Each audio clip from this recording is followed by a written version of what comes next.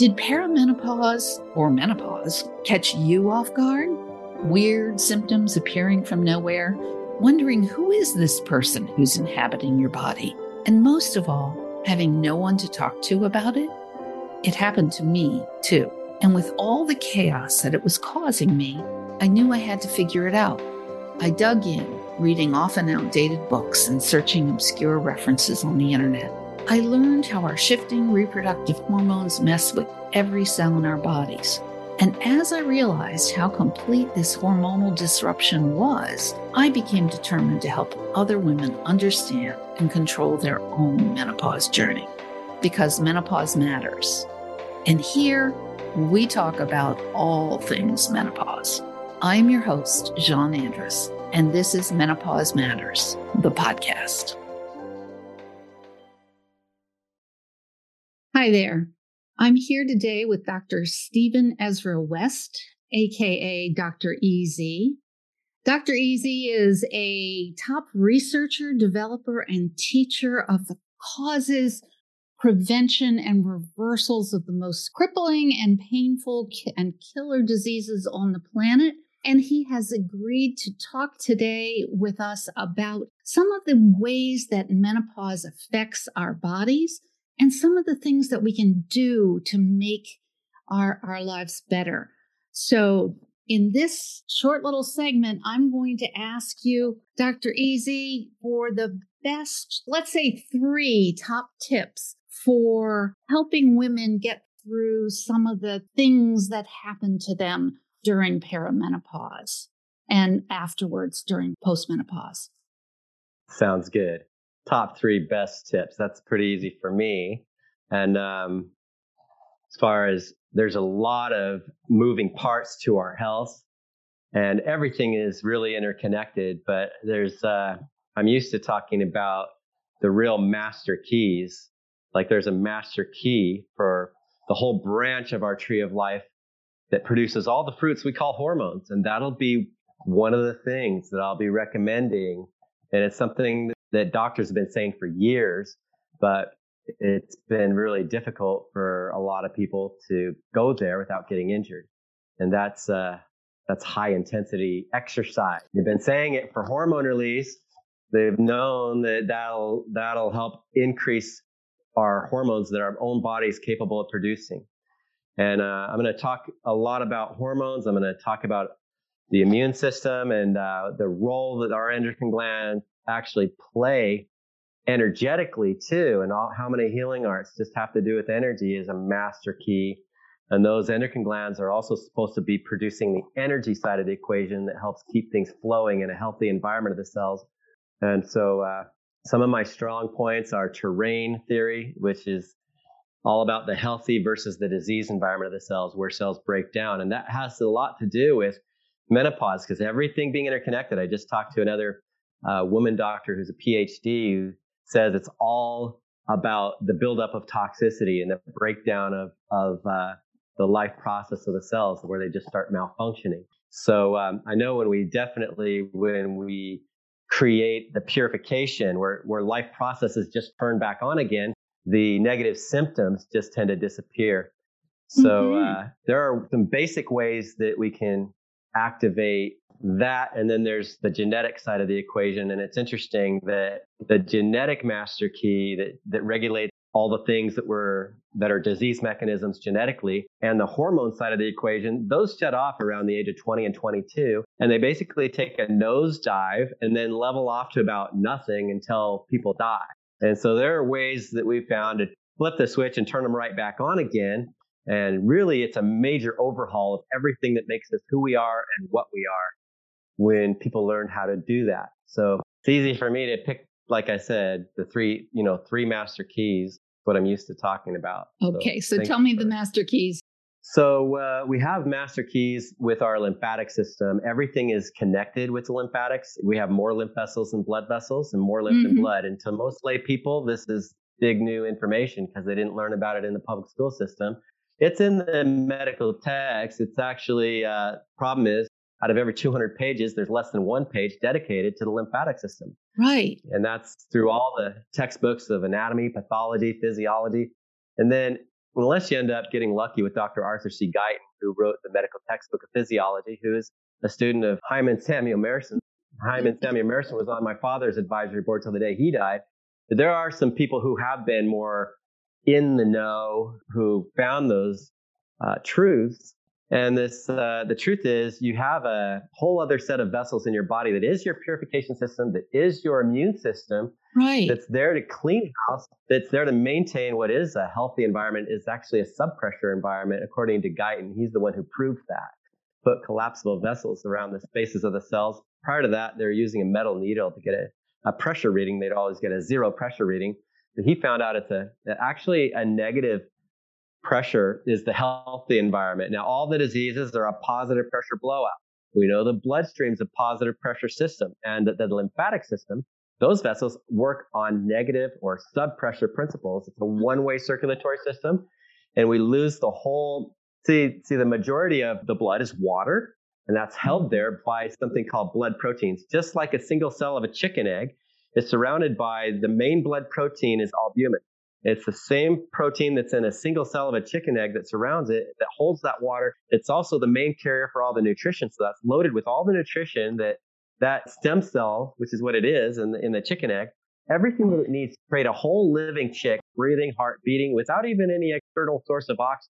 And I can tell you, I know a lot about cellular physiology, when I start talking about efficiency, restoring efficiency and functionality, I can talk about it in ways that most people have never heard of before, how this chicken egg doesn't waste any oxygen because it recycles the byproduct from oxygen right back to oxygen so efficiently that it's just not wasted.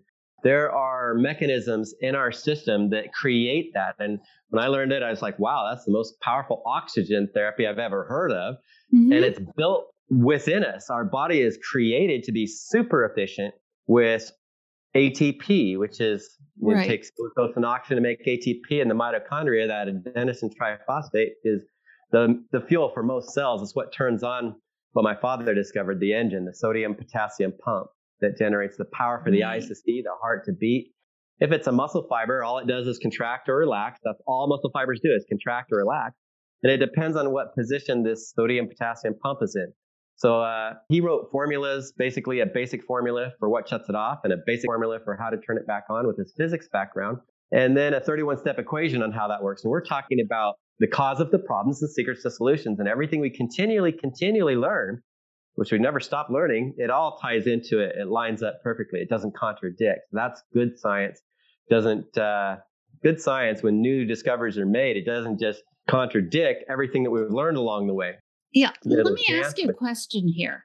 So if our lymph system is one of the main keys to better health, dealing with some of our symptoms, symptomology, what can a woman do? And you talked about high intensity exercise. What other kinds of ways can we stimulate that lymph system? I know that it's, I've done a little bit of research, really little, but I know that it needs movement to pump it. So what are some of the ways that we can boost up our lymph system circulation? I knew there was. So the main lymphatic vessel, the largest one, comes up right in between the lungs. Uh-huh. And it's a one-way circulatory system to put the fluid back in the bloodstream. At the base of the neck, there's a subclavian vein on both sides. And when you take a deep breath, go ahead and do that.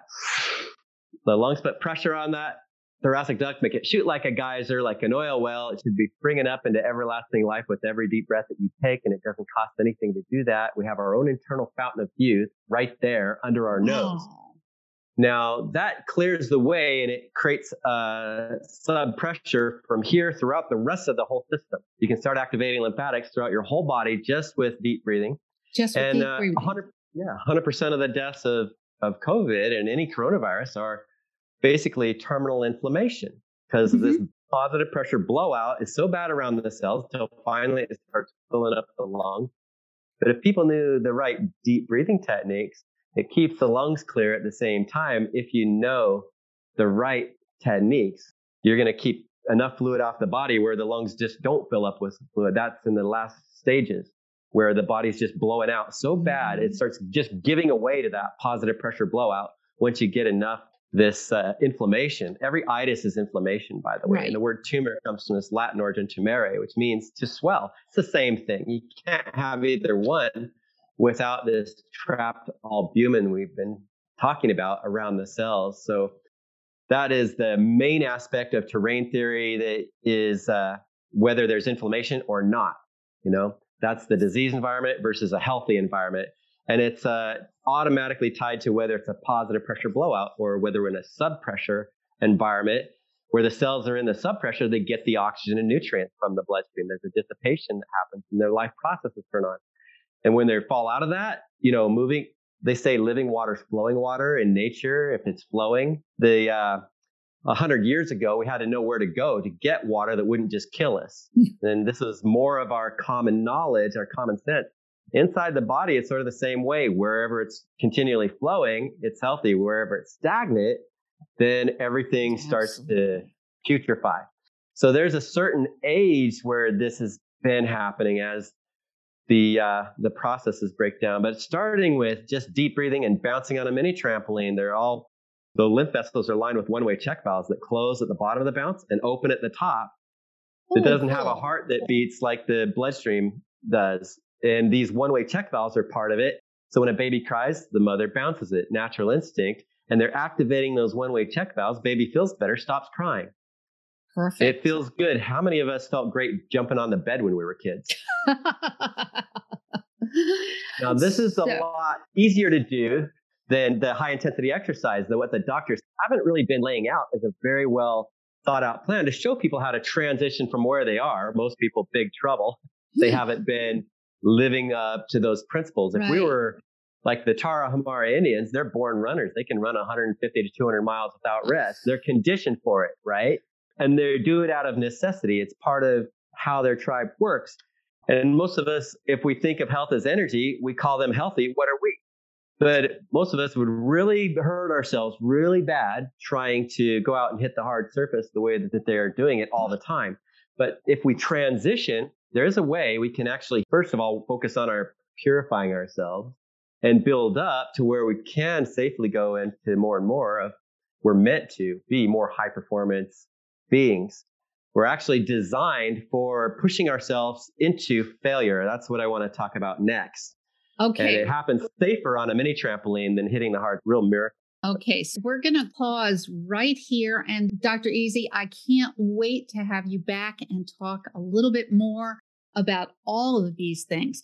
So can you tell our listeners where they can find you online to find out more about this particular fascinating topic?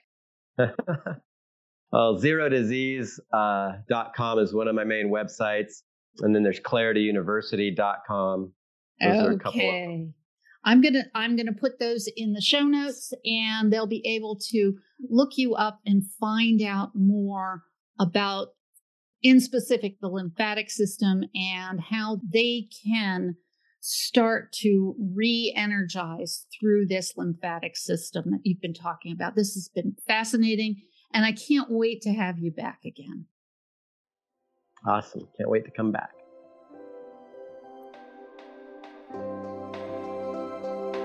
Thank you for joining us today. If you enjoyed this episode, please submit a rating and review and share it with a friend.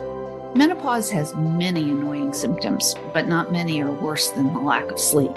If you are one of the 90% of women who suffer from menopausal insomnia and or fatigue, I'd love to offer you my free download, 5 tips to get better sleep tonight. You can get it at menopausematterspodcast.com/sleep. And let me know which of these tips works best for you.